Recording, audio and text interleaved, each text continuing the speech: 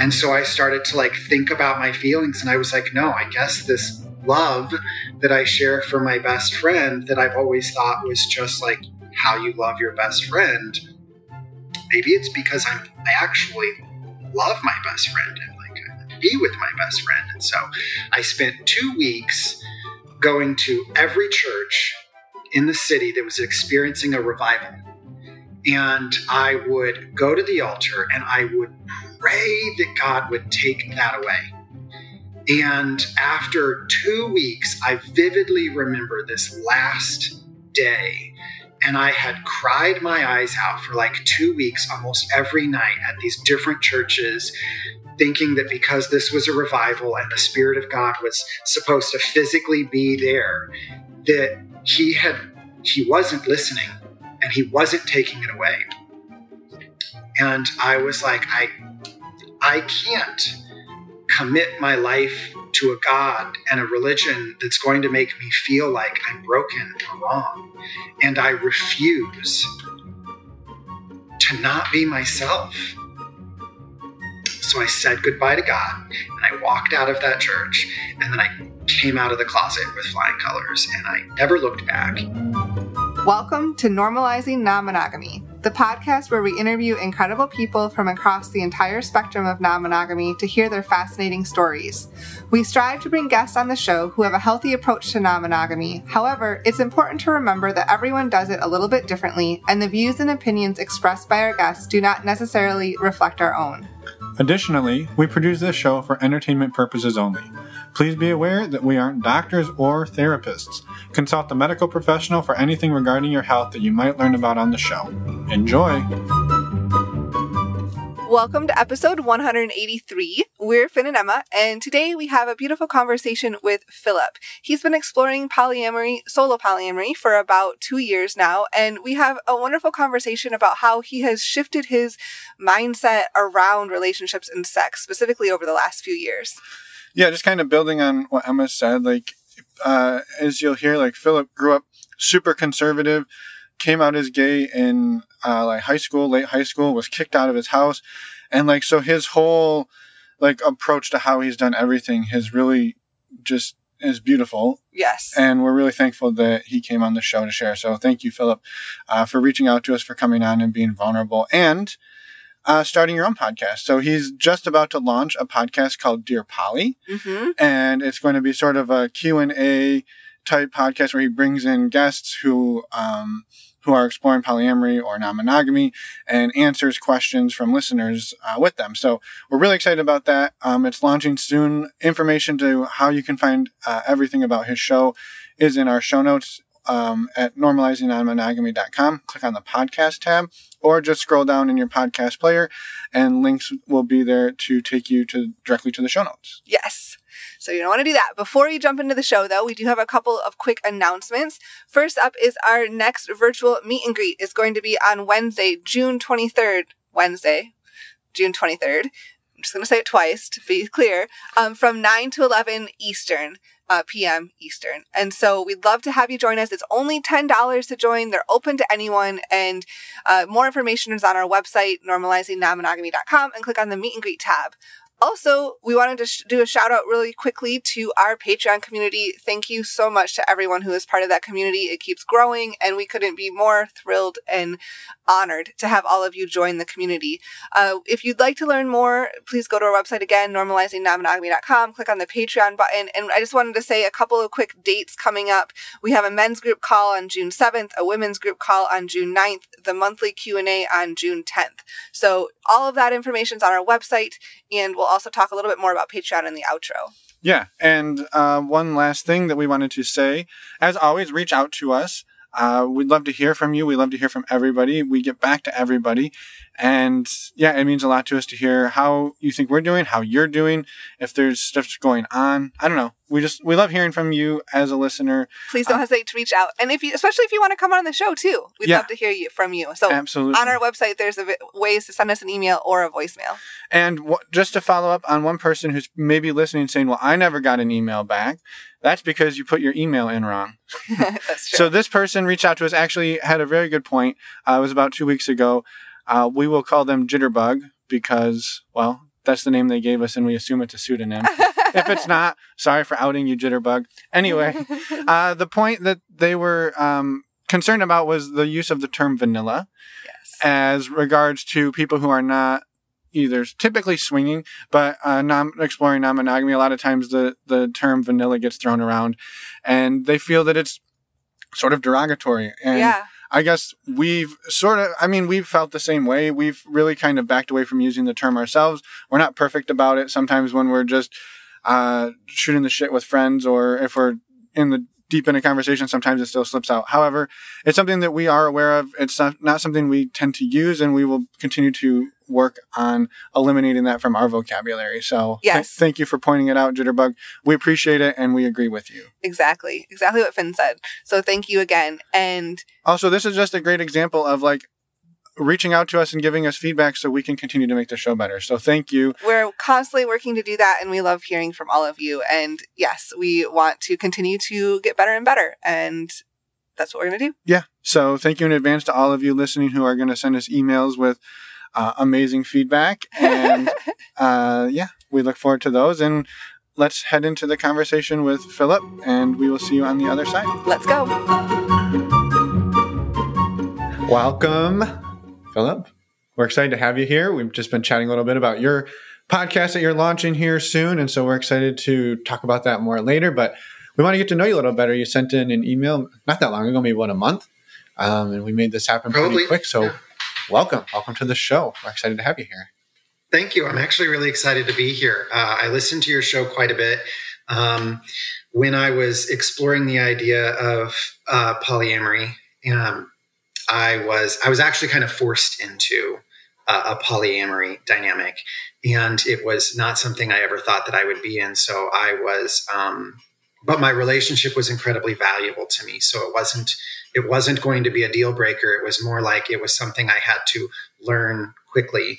So I actually turned to podcasts in order to educate myself and understand how the dynamics work and how people make them work for their lives. And so I found your podcast, and I actually really appreciate your work. So I'm excited to be on it.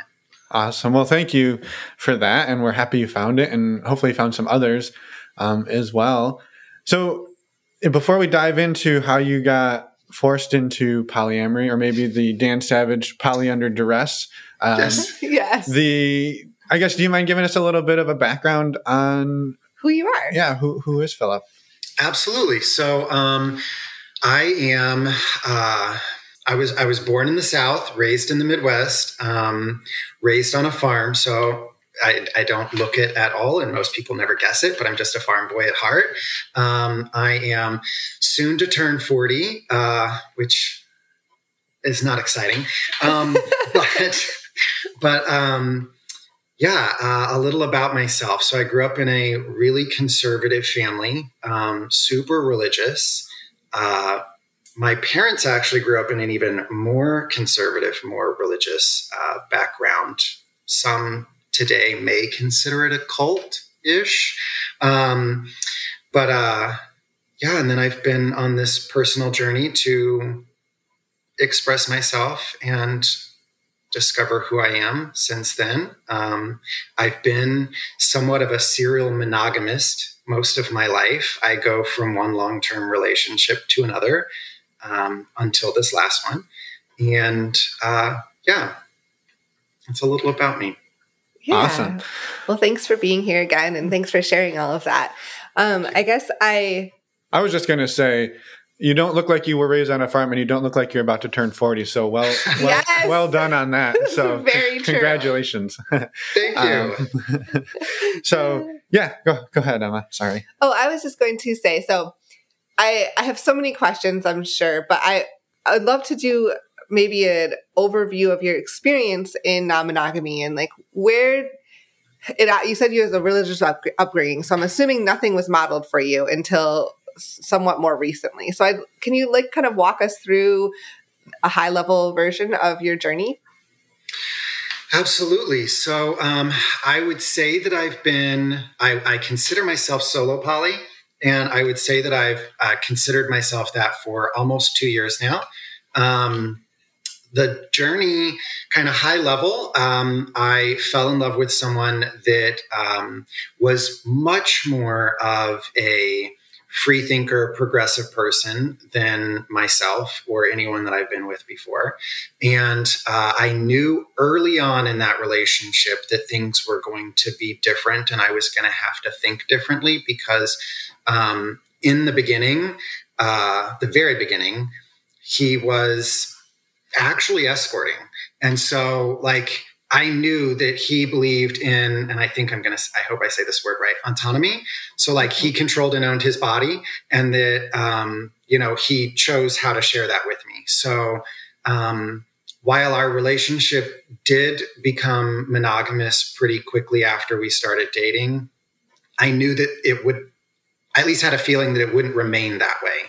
That it would probably be somewhat fluid because he owned his body and it wasn't mine to claim. So, which was kind of a new concept to me because in my, religious upbringing, it was always very, was laid out very differently. And then we had a great relationship, but as a result of my very religious upbringing, I've spent a lot of my life experiencing some shame and guilt around my sexuality. So I wasn't a very great sexual partner, and he had a much higher sex drive than myself. So we ended up opening it up one-sided only because he's more jealous than I. And he would play in order to meet his needs. And I did not. And honestly, the depth of love that I have for him, I was pretty content. I didn't really see a need for any change. And then he fell in love with his partner, his friend with benefits.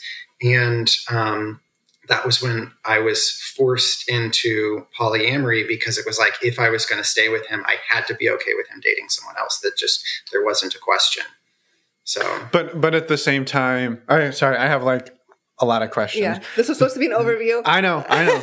So my first question was and this was maybe more just a semantics piece. Like you said, he was escorting, but you had a monogamous relationship. Just curious, did you two consider his escorting work not to be non-monogamous just because it was like a work piece?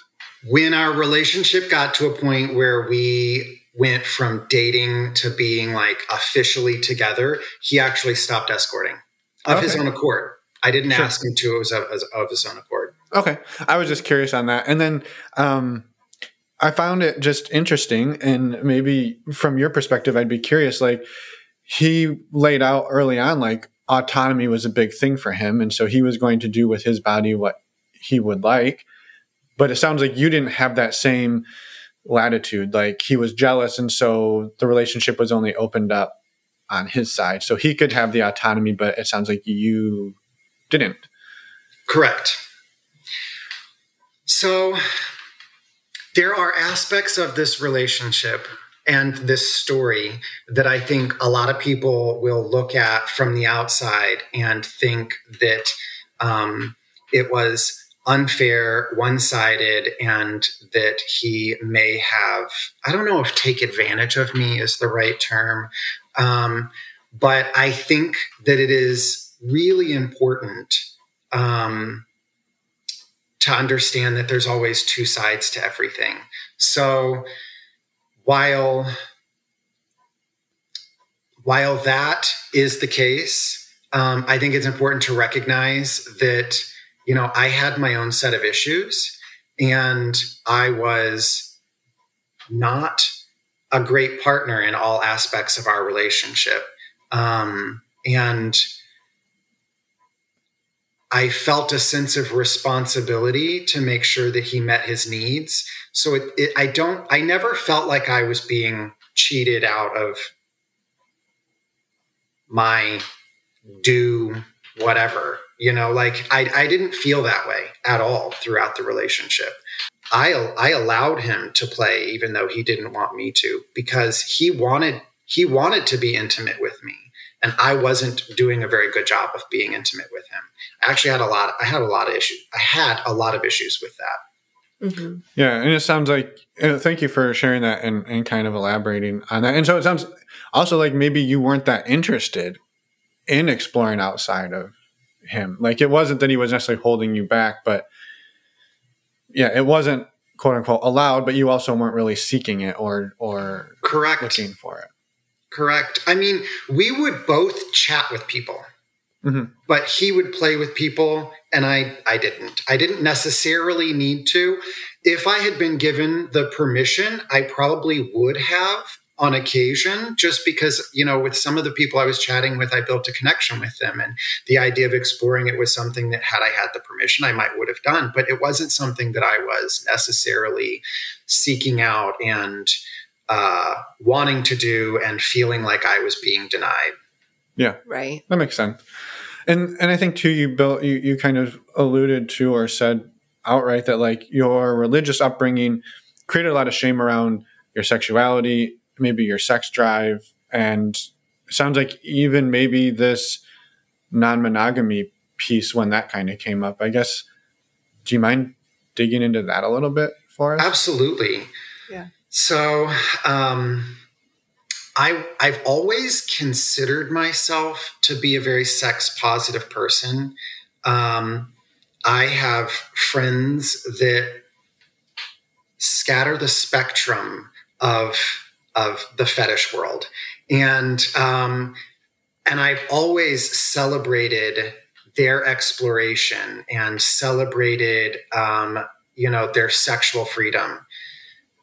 I never gave myself permission to feel like I too could explore it. Instead, it was like I felt like I could celebrate somebody else's, but that I couldn't participate. And ironically enough, between my long-term relationships in those little, like, they were typically somewhere between like 3 months and 6 months, I would consider myself a sex camel in those time periods. And I'll explain that. I would go weeks with no sex. And then like for 1 week or maybe even a couple of days, I would binge sex. And then I would feel bad about it. And I wouldn't have sex again for a while. And so, I carried a lot of this shame around sexual freedom. I also called myself a secret slut because I wouldn't ever tell anyone. And I would never like show my face before I would meet someone, which all of these things are so terrible. I mean, I guess it's not terrible. All of these things were unhealthy in the way in which I was experiencing them. Yeah. Sure. So,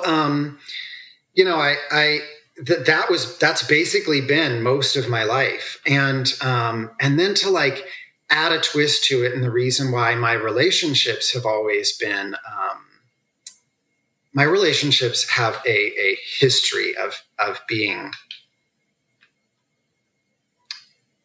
dysfunctional in the sexual aspect, because I fall in love with people for who they are and how they make me feel in life. I'm very attracted to people that are very inspirational, that are very educated, because I like to learn from someone. I like to connect with them, learn from them. I get inspired by them, not based on sexual preferences. And so every one of my long-term relationships have been with bottoms, and I consider myself a bottom.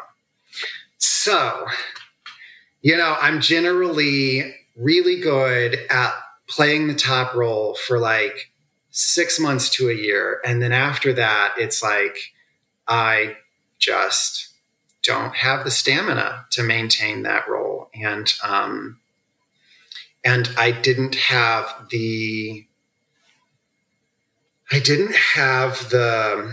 confidence in sex to be able to explore other ways of pleasing each other. I'd never been big on toys. I had never been creative in sex and in terms of just like, how can you work with each other to please each other? I was so vanilla that it was sad. It's sad, and it's affected all of my relationships. Yeah. And I mean, there's a lot in there. I think that it's... Yeah. Thank you for sharing all of that. Yeah. Like the piece about, like you said, like you fall in love with them for who they are and how they make you feel. But then after like 6 months or a year, like your needs start to creep back in, and then it sort of shifts. And I would disagree with that. Okay. I actually, it's never been my needs that have destroyed my relationship in the end. It's my lack of performance, but I am the kind of person, and I think that's why once I really began to understand polyamory, I've actually embraced it so much, is that I was always someone that was able to love and appreciate someone for the role that they were able to play in my life without necessarily having to force them to be my everything. So I don't ever feel like it was my needs not being fulfilled that destroyed our relationship. I was always able to just stuff my needs like back in the closet somewhere and not worry about them. I also hadn't really ever had a great sex life. So sex wasn't the important part of my relationship. Sex was actually pretty meaningless in my relationship. For me, it was the day-to-day life. It was the hours that you spend together, the nights that you hold each other. That's what makes up the important part of my relationship. Sex was like, if I could jerk off in private to some porn if I need to satisfy myself. That was not a contributing factor to whether or not our relationship would go on. I would still be with my ex if he would let me, but he promoted me to best friend instead. I was going to ask you how that relationship, that was your first introduction to non-monogamy, and you were kind of poly under duress for a little bit. Do you mind talking about how that relationship progressed and where you're at today? Absolutely. So it's a wild and weird road. I call him my best friend soulmate. I think if soulmates exist, he definitely is mine. I cannot imagine my life without him. We still talk every day. We see each other almost every day.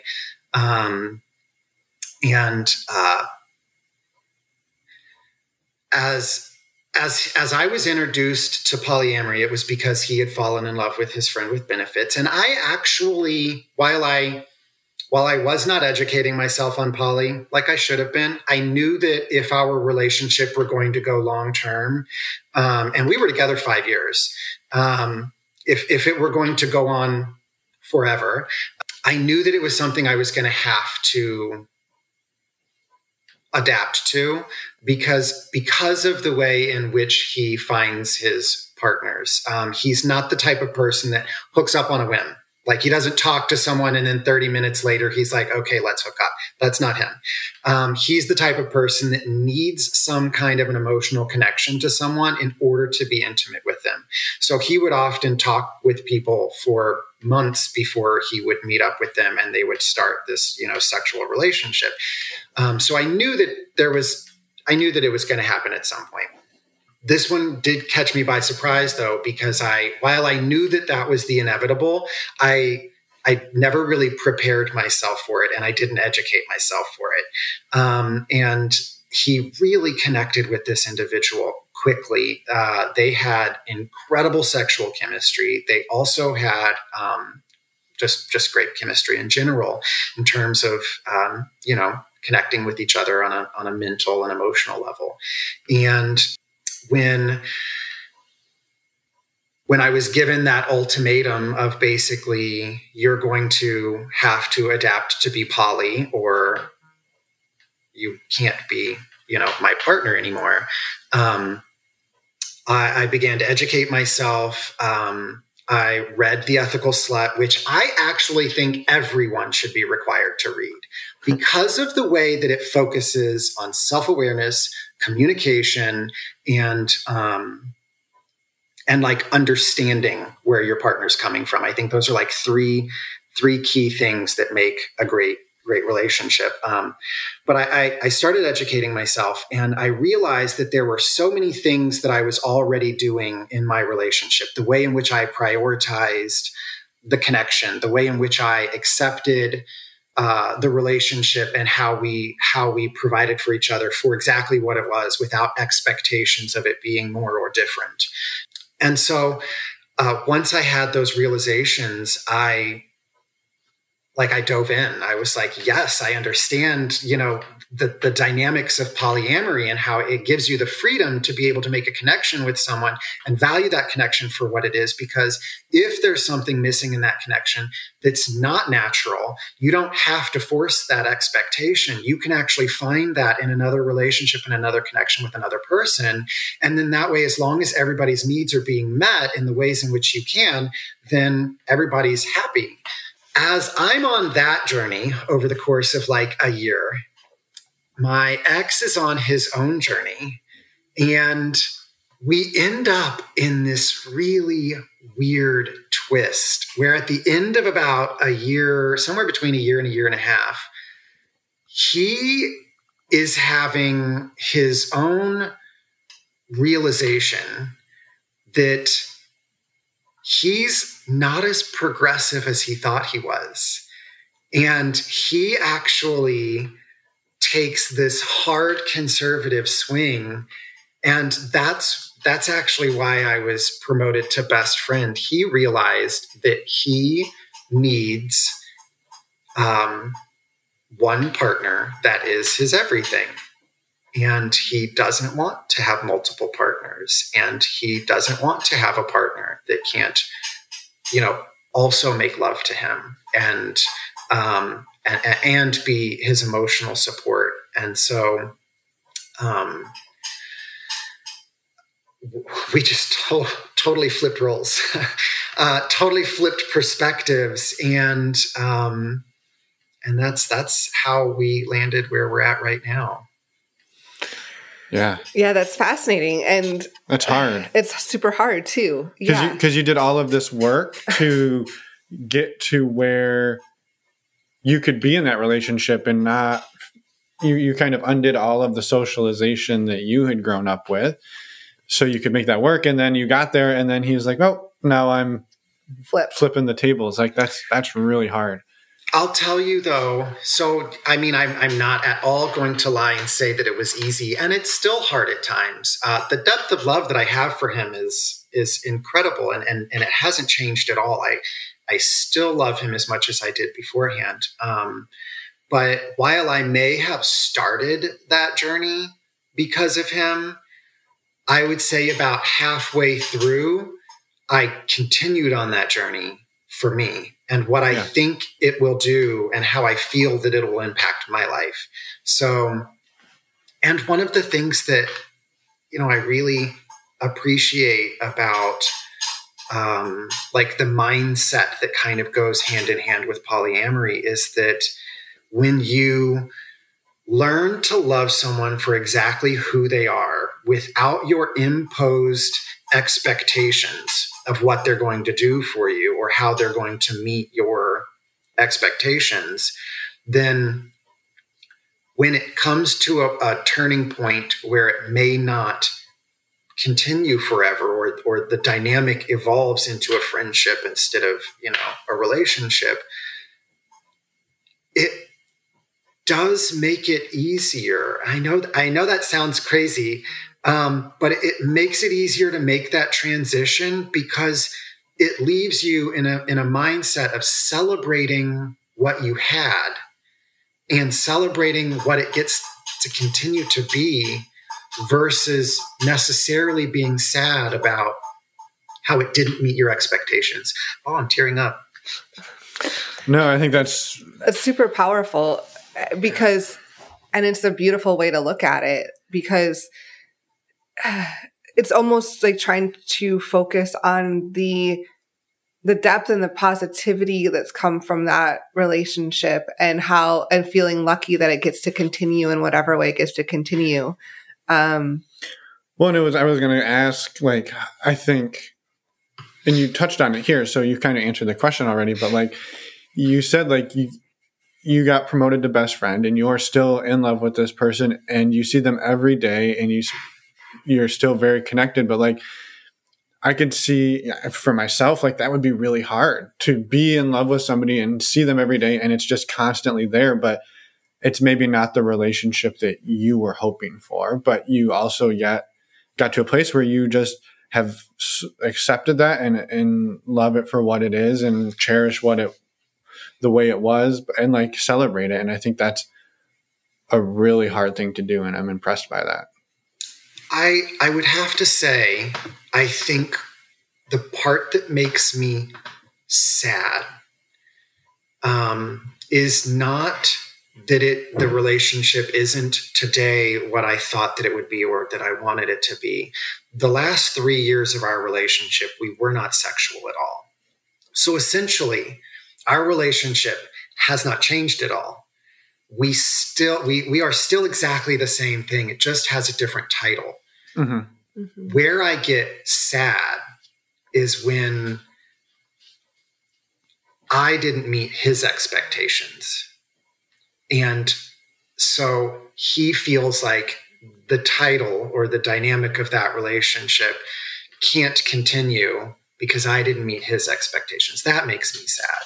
What makes me sad is that, I found someone that I love and adore, and we're just not sexually compatible.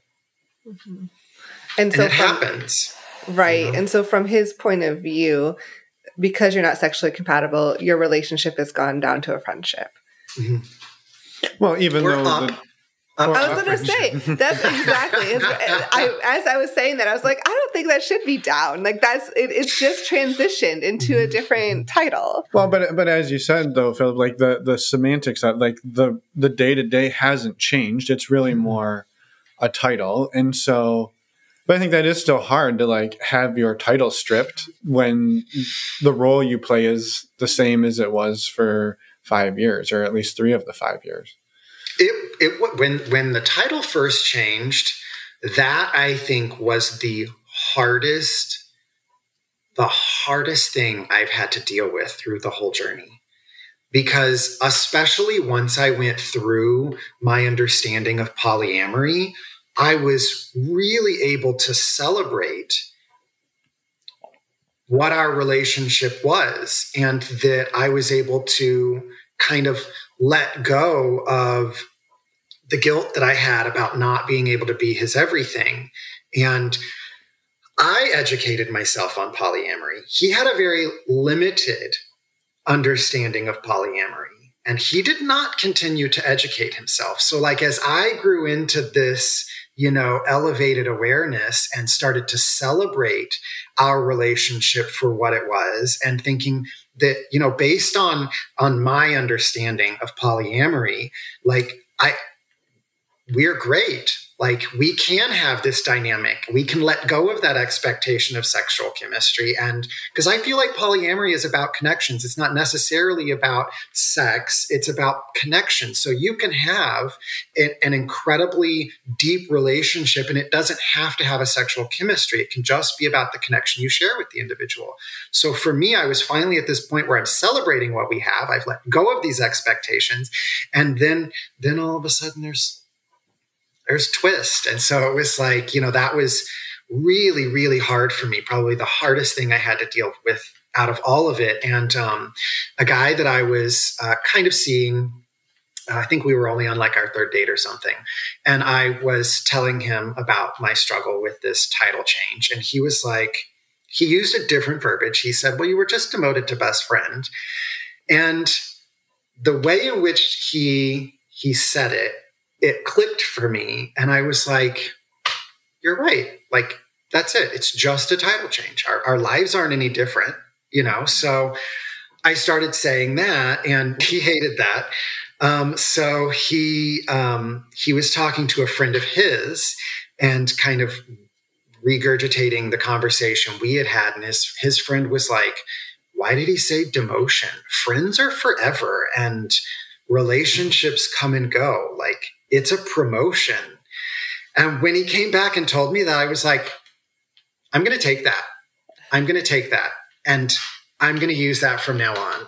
So that's why I refer to it as being promoted to best friend. So that made it a lot easier. That actually, it's so funny how just sometimes terminology, just words and saying them out loud can totally change the way you see something. Right. Well, because in more of traditional like relationships, if you're in a relationship and it ends, it often ends, and like that's its cycle. And some people are able to stay friends after, but not all the time. And so when you're promoted to best friend, it's like almost more concrete in like the expectation that he will be in your life for the long run. And in that piece, I think it's beautiful, and it's a much more positive way to look at it. And thanks for sharing that. It's really interesting the way you two came to that. So. Yeah. So how have you taken everything you learned and all of those experiences and then use those to move yourself forward into your sort of journey beyond that? Yeah, beyond that relationship. So my journey beyond that has been not what I would have expected it to be. And it's been a little weird. So I feel like I've found myself in an educator role. So I'm on every dating platform you can imagine, just about. I've got all the apps because now that I'm single, I'm out meeting people, and I've met a lot of people. I'm having lots of conversations with lots of people. Nothing is going anywhere with anybody really, sadly. But I get a lot of people asking questions about polyamory and my take on it, my experience with it. So I feel like I'm kind of like more in an educator role now on these platforms. Like I'm answering a lot of questions. I've gone on lots of first, second, and third dates. Nothing ever goes beyond that, that's okay. Dating is a numbers game anyway, finding somebody that you connect with is a numbers game. But I will say the most exciting part of the journey, though, is I have been able to really work through a lot of my issues around sex. And now I can say that not only am I a sex positive person, but like I live a sex positive lifestyle. So I have learned in the last 2 years what good sex is, which I apparently have never experienced in my life until the last 2 years. So I've been having great experiences. Nothing's really turning into a relationship, but at least, I know that it's possible to have great sex and sometimes even multiple orgasms. So how did you, I've got to know, like, how did you discover this? Like cause I imagine there's people listening like, well, I want to know, like maybe sex isn't that great for them. And it sounds like it wasn't for you, and you've made that shift. So how did you discover that? Well, first I'll say I've been in therapy for 2 years, and I don't know how anybody makes it through life without a therapist. I have a great therapist. We have worked through a lot of my issues. And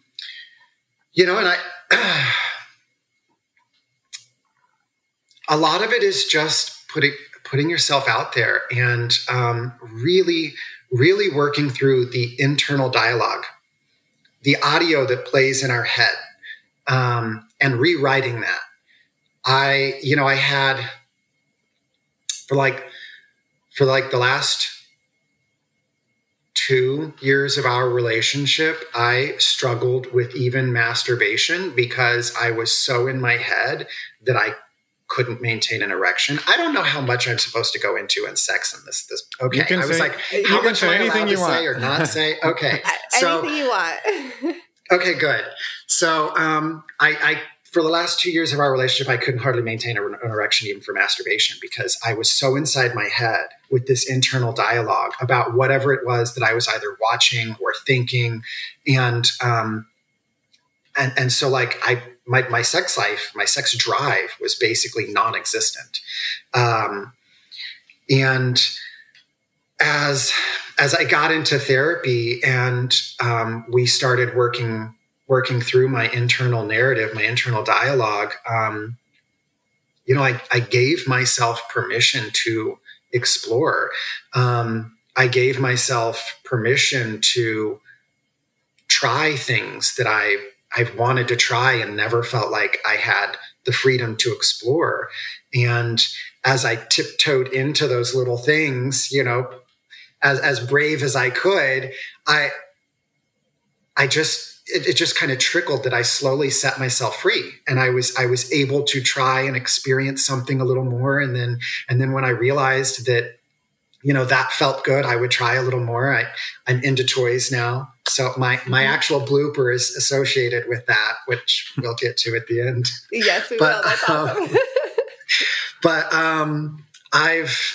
I don't know. It's really about the internal narrative. It's about rewriting and undoing, those that story that's written in our minds at a young age, and letting go of it, one step, one word, one little piece of the story at a time.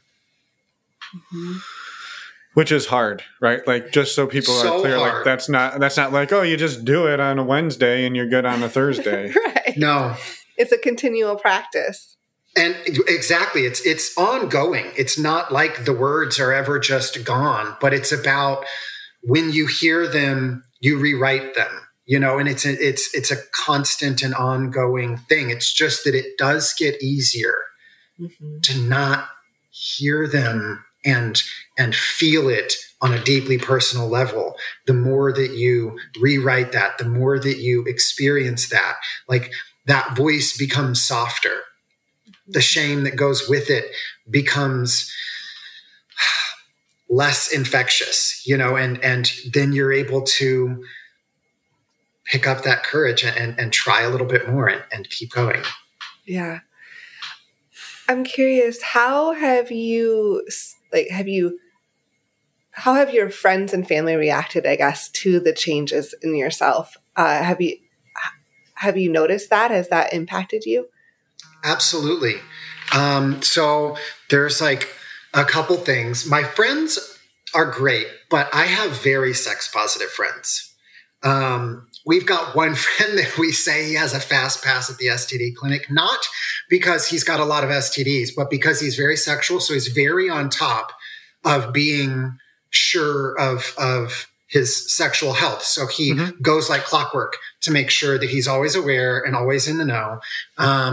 So it's not for them. They're celebrating my journey. Nothing scary there. On my family side, my family's totally aware of my journey as well.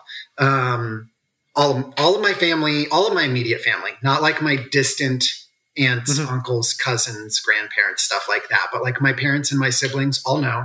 They know I'm poly. They know that I'm like living my sex positive life. But I have put my family through the ringer in shock treatment throughout my life. I've had a crazy wild life. And in turn, I say that saying that, I also grew up really conservative, but my journey to know myself has been a roller coaster.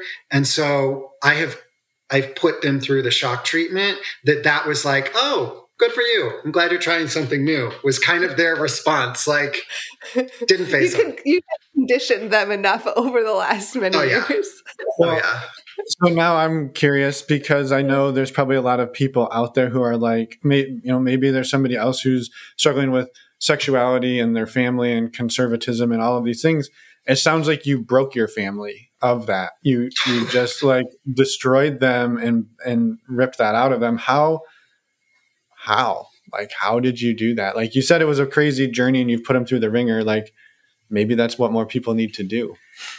So when I say it was very conservative, like by age 14, I was leading children's church at my church. And by 15, I was training to be a youth minister. And then by 16, I was coming out of the closet with rainbow chiffon coming out of my ass kind of thing. Like I was just, it hit me like a rocket, and I was transforming to a unicorn.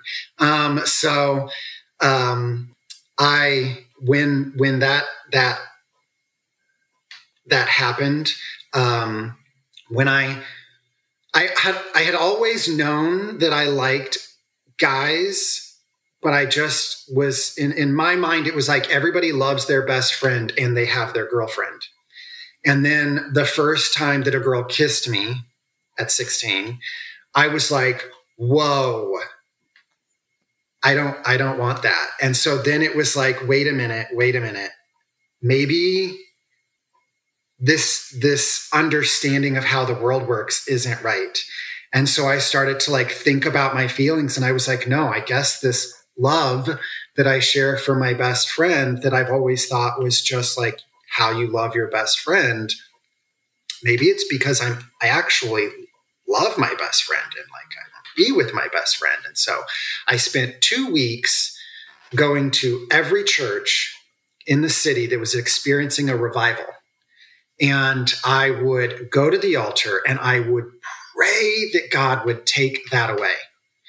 And after 2 weeks, I vividly remember this last day, and I had cried my eyes out for like 2 weeks, almost every night at these different churches, thinking that because this was a revival and the Spirit of God was supposed to physically be there, that he wasn't listening and he wasn't taking it away. And I was like, I can't commit my life to a God and a religion that's going to make me feel like I'm broken or wrong. And I refuse to not be myself. So I said goodbye to God, and I walked out of that church, and then I came out of the closet with flying colors, and I never looked back, and I shocked my parents. I had to move out. At 16 or 17? Yeah, 16. Wow. Yeah. So I'm the youngest. All my brothers had all been kicked out at like 15 or 16 anyway. Whenever we broke some rule, my stepmom would boot us, and my oldest brother had a gun when he wasn't supposed to, or smoked pot or something like that. So he was out. And then the middle brother had been masturbating and got caught, so he was out. So then I came out of the closet. I was out. And well, at least you had roommates you could go live with, it sounds like. Right. Not to make light of a shitty situation, I'm sorry.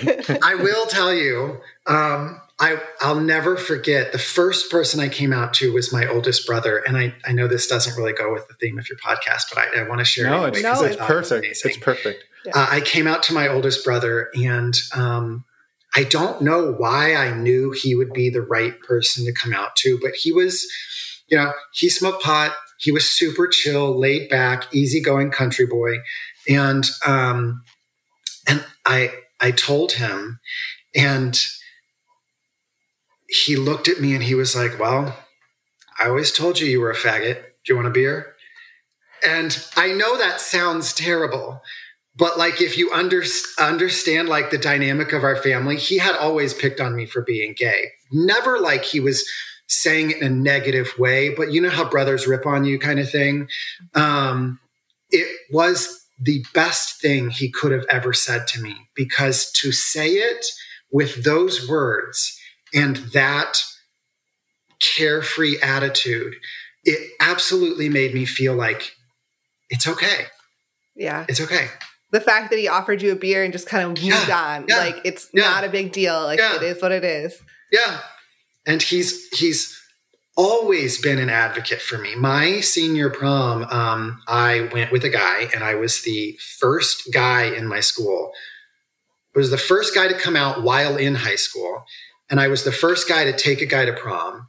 And I had so many threats. And he and his friends came and watched my car to make sure that my car didn't get broken into, and to watch me walk into the dance and to watch me walk out of the dance so that they knew I was safe. Wow. I thought that was really sweet. That is really sweet. Yeah, you had people that had your back. Mm-hmm. Yeah. Yeah. It's shitty that has to happen, but it's amazing that he was there for you and that they were there for you. I feel like I might have gotten off track of the question that was at hand. Oh, how I shocked my parents. Yes. So then later in life, I go through an identity crisis because I'm trying to figure out who I am. And at the time, I was also doing drag. I'm a relatively artistic, creative person, and that was an outlet to explore that. And I was also having some issues with a drug addiction. And I think the drug addiction fueled by kind of this identity crisis, I found strength in my alter ego in drag. It was easier for me to pretend to be her than it was for me to dig into who I was, because I was experiencing insecurities and shame, and she was strong, flirtatious, outspoken, outgoing. So I thought I was transgendered for about 2 years and actually began the process of transitioning. And once I started to see physical changes in my body, it was like my brain was like, no, hold the brakes. You're not trans. What are you doing? And so my family also went through 2 years of me transitioning. So like I said, I put them through all the shock treatment. But I pulled back on that, stopped that, took like 2 years to really explore myself and figure out who I am. Got clean in those 2 years because my drug addiction quite literally nearly killed me, and came out stronger on the other side. So, wow, yeah. Thank you again for sharing all of that too. Like it's also, I think it's amazing how it shows that you are someone that obviously works on yourself a lot and works to understand yourself and grow and push yourself. And the fact that you were exploring in those feelings of thinking you were transgender, starting to transition, then pulling back and being confident enough in yourself to pull back too. Like it's amazing. And I don't know where I was going with that other than like commenting on how, like, thank you for sharing that. It feels powerful to recognize the strength that you have to work on yourself and to figure out who you are and what is important to you and how to, I guess, live your best life.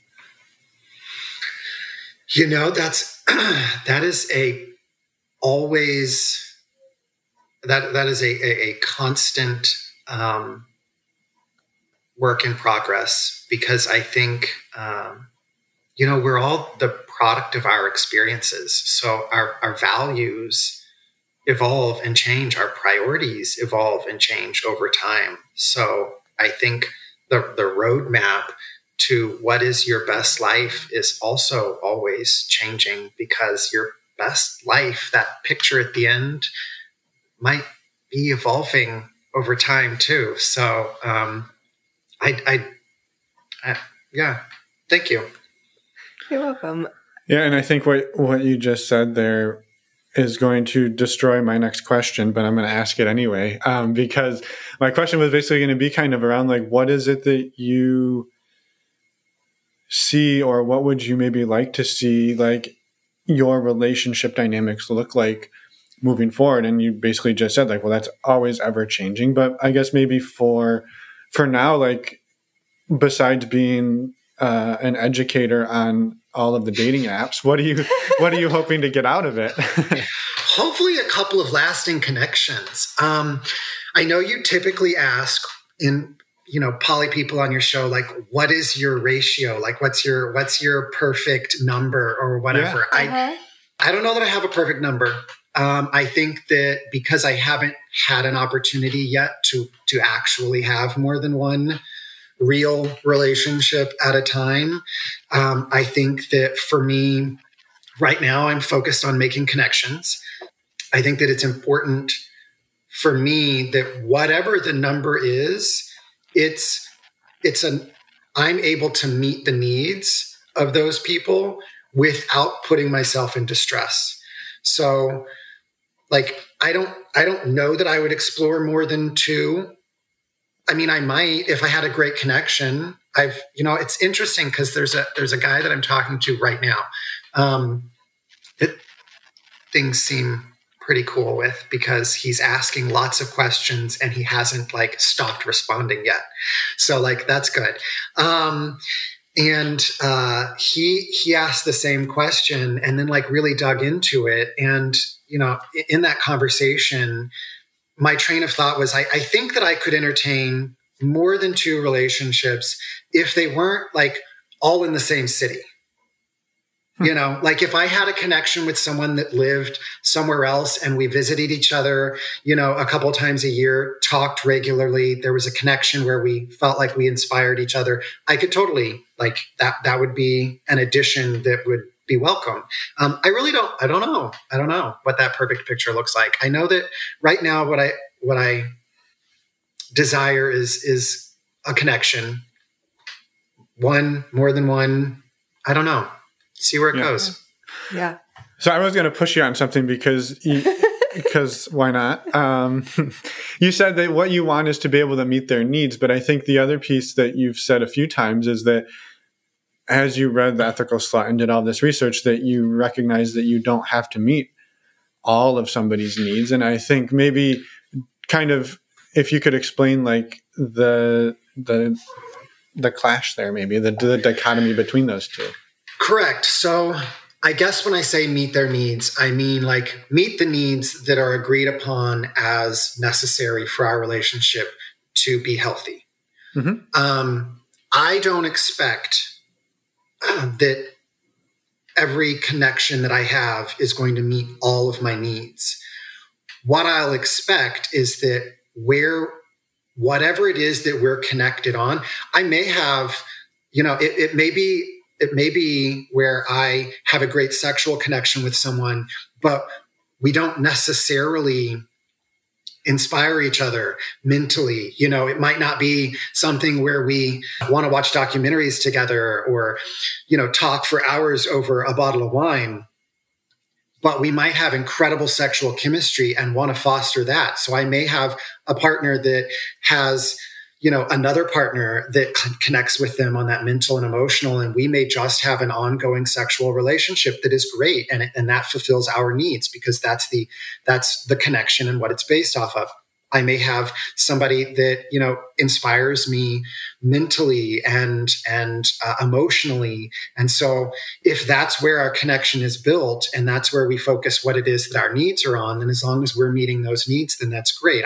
It's not to say that they have to fulfill all of my needs, but the needs that are based around that connection, as long as those are met, where we feel like we're being honest, transparent, and available when the expectation is there. So, yeah, no, it's perfect. And I appreciate it because I kind of had a feeling, but because that has been sort of a recurring theme. And you also kind of touched on it in your answer. One of my other questions was going to be like, now that you've determined what for you great sex is that a requirement for all of your relationships? And it sounds like it's not. It's just if that's what the relationship has, then it does, and if it doesn't, it doesn't. And I love that too. So thank you. I will tell you, I'm being much more forward about sex though in my conversations because I don't want all of my relationships to just be emotional. I would love to have a relationship that combines, great sex with an emotional connection. That would be great to experience. So I'm being much more forward about it. But yeah. I have an impossible question now too. If you were to meet somebody and you felt they met all of your needs, do you think you would still be interested in meeting or looking for other partners? I I don't have any expectation that I will find someone that meets all of my needs. If that happens, I could definitely be open to have. I'm sorry, that's my cat's tail. She's perched in the window right now, and that's her tail. I'm sorry. I'm open to conversations. I'm open to exploring things. I have my reservations about whether or not I will find that one person that meets all the needs. And total transparency, while my title may have changed with my partner, I don't necessarily change. I don't share that title change with anybody else that I'm talking to. As far as our initial conversations go, I have another partner because it is important for me that they recognize just what kind of a presence he has in my life, because while we might just be friends by title, the presence that he has, that he takes up in my life, is like a partner. And for anybody else that walks in, it's going to feel like I'm in a poly dynamic. So I think it would be hard. I think I'd be hard pressed to find somebody. I don't know where I'm going with that, but like, I don't know that it. I think whoever I find that's going to be comfortable with that kind of a presence is going to be somebody that's comfortable with a poly dynamic, and I don't know. That's where I'm going with that. No, I think it's super important, and like that you disclose that outward is pretty powerful as well, right? Because like I think, yeah, like if I was to say, let's say I met another person I was interested in, and they spent all of this time with this person, then I found out this person was their ex, but that they still are basically in love with their ex, and for them the relationship hasn't changed, I'd be like, so okay, yeah, you're still in a relationship with them. Like, right. They may say you're not, but by all like measures, you really are. And so, yeah, I think finding somebody that's okay with that on the get-go is critical. So that's super important.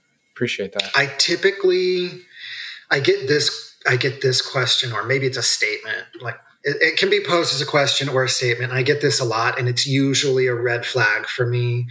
I'll be talking to someone and they'll be very inquisitive about polyamory, seem super cool with it. And then at some point they're like, I just think you haven't met the one yet. Or I think maybe you just haven't met the right one yet. And I'm like,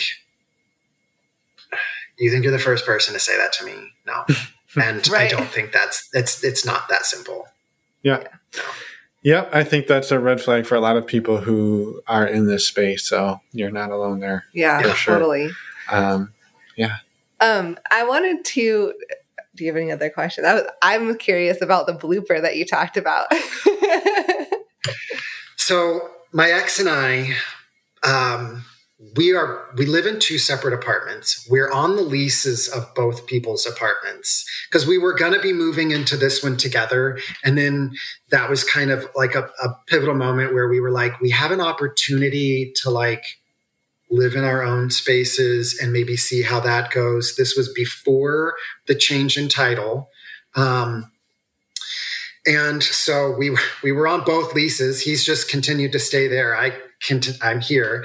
But we have keys to each other's places. And I've always been, for most of our relationship, I was a super boring person in terms of like not spontaneous. I also wasn't sexual. So there was never any fear that he was going to like walk in on me doing anything. And so, as the initial part of exploring my sexuality, sexual freedom, it was important to me to learn my body and learn what felt good so that then I would know how to be with someone else and know how to ask for what I needed. Like that was another thing that had always been foreign to me. For me, it was always about making sure that the other person had an orgasm, but like, what about mine? So, it was important for me to learn that. So I bought a toy. And, bottoming is different than topping. It's uses all different kinds of nerve endings. It takes, mental concentration to relax, like things like that. So my initial toy was very small. And then I bought this aspirational toy, which, like, when I say very small, so like the first toy was way smaller than the statistical average size, because like I started very small. So then this next one was like slightly larger than the average size of a male. And I'm like, I'm just going to work my way up to this. I'll start with the tip, So I'm on my bed, and the way that my apartment's set up, like if you walk through the front door and you look directly to the right, you can look right onto the bed. And so I'm on my bed, and I've just started to like ease down on the toy. And all of a sudden I hear the keys in my front door like jingle, and the door whips open, and I spin around to like see who's coming in my door, because I was, just caught off guard, fall on the toy and impale myself. And he is standing there looking at me like, oh. He turns around, walks out, and I like fall off the toy, frozen because I just impaled myself, which was way larger than I had expected, way more than I had expected to take in that moment. That was it. Yeah, that's pretty much that's the moment of the toy. By the way, I got used to that toy real fast. So that's one way to do it. Yeah, I was going to say. Yeah. Trial by fire, I guess. Just do it. Yeah. Just do it. Just do it. I actually don't recommend that. It is important to work your way up. You can hurt yourself. I luckily did not, because even the aspirational toy was probably still kind of small compared to what some people can take. But, we all start somewhere. So. Yeah, very good caveat to that, but yeah. And at least it was him, your partner, that. Oh, thank God! Because when that happened, I was thinking, because sometimes the property managers will like check on apartments, and I was like, oh my God, is the property manager about to walk in my apartment? I had no idea what was going, because I was just not thinking that anybody was going to be walking in my front door. Right. That's a fair assumption. Yeah. I would say, to be honest, that's reasonable. And now it's a good story between you two. Oh, yeah. He laughs about it all the time. All the time. We share it among friends when it's appropriate, which you'd be surprised how often that's appropriate in my friend group. So. Over brunch, whatever. No worries. Yeah. Definitely. Yeah. It sounds like we run in similar friend group. Oh boy. Well, we wanted to also give you the opportunity to share anything else that we didn't cover in the episode and in the discussion that you want to get out into the world. I don't know. I think if I'm going to say anything else, it would be, I guess like words of advice or words of wisdom or something. Just, whatever it is that you're feeling or experiencing or wanting to explore, you're probably not alone. I think that there is nothing more valuable than seeking out others that have those feelings, thoughts, ideas, and educating yourself. And I think it's also equally important that the people that are around us in our relationships,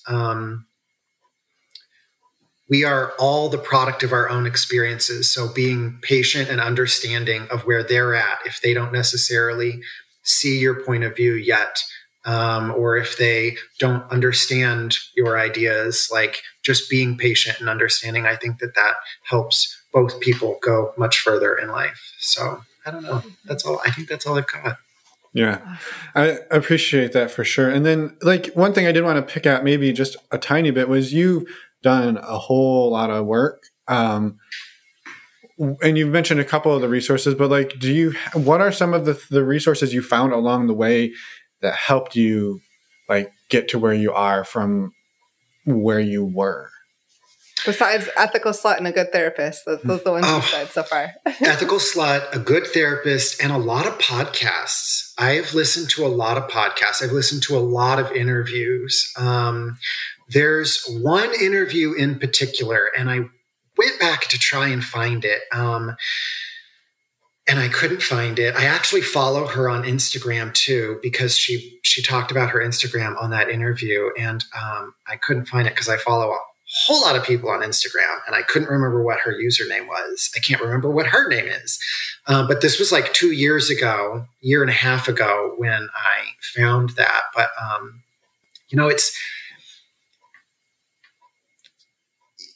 we all speak and communicate differently. So sometimes you listen to an interview on a podcast and it doesn't resonate with you, and I think it's important that you keep listening, because you're going to find somebody that has a way of speaking or a story, their story that clicks, connects, resonates with you, and it helps you see things differently. And I think that it is vitally important that we educate ourselves. And, just hearing somebody else's story is educating ourselves, So mm-hmm. I think that's been the biggest thing for me that's really helped me. Mm-hmm. Yeah. Were there any other, besides our show, were there any podcasts that have stuck out? I know you said there was one you were trying to find, but was there any that came to mind that you wanted to share? If not, it's okay. I was just curious. And then also wanted to give you a chance to talk about your podcast, which is coming up soon. So that's exciting as well. Yeah. So honestly, I've jumped around a lot through a lot of different ones, especially as I was trying to find some that I felt really resonated with me. And I found it hard to find podcasts that were really geared towards polyamory. One of the things that I really liked about your podcast is that you cover such a spectrum. So yours has been the most consistent podcast that I've listened to. I've listened to others kind of here and there, and sometimes I'll just find the one that I listened to, the interview that was really pivotal for me, that kind of pushed me to continue listening to podcasts. It wasn't it wasn't even a sexual podcast. It was totally different than that. But this happened to be a friend of hers that she really liked, that then just shared her story on it. And it kind of became, because at the time that I looked at it, it was, that I'd listened to it, I'd actually heard about it through someone else. So it was making ripples as being mm-hmm. really, progressive interview. But yeah, no, that's, awesome. I don't really have one that I listen to consistently. So perfect. That's okay. Well, to explore. Yeah. How about your show? Do you mind talking a little bit about that?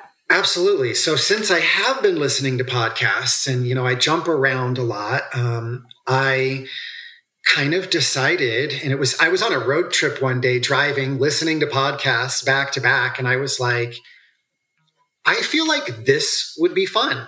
I was like, I feel like having a voice and sharing my experiences and having guests that shared their experiences would be great. And then I started thinking about it, and I was like, if I were going to do one, I want to do one where I feel like I'm trying to fill a void in this, area.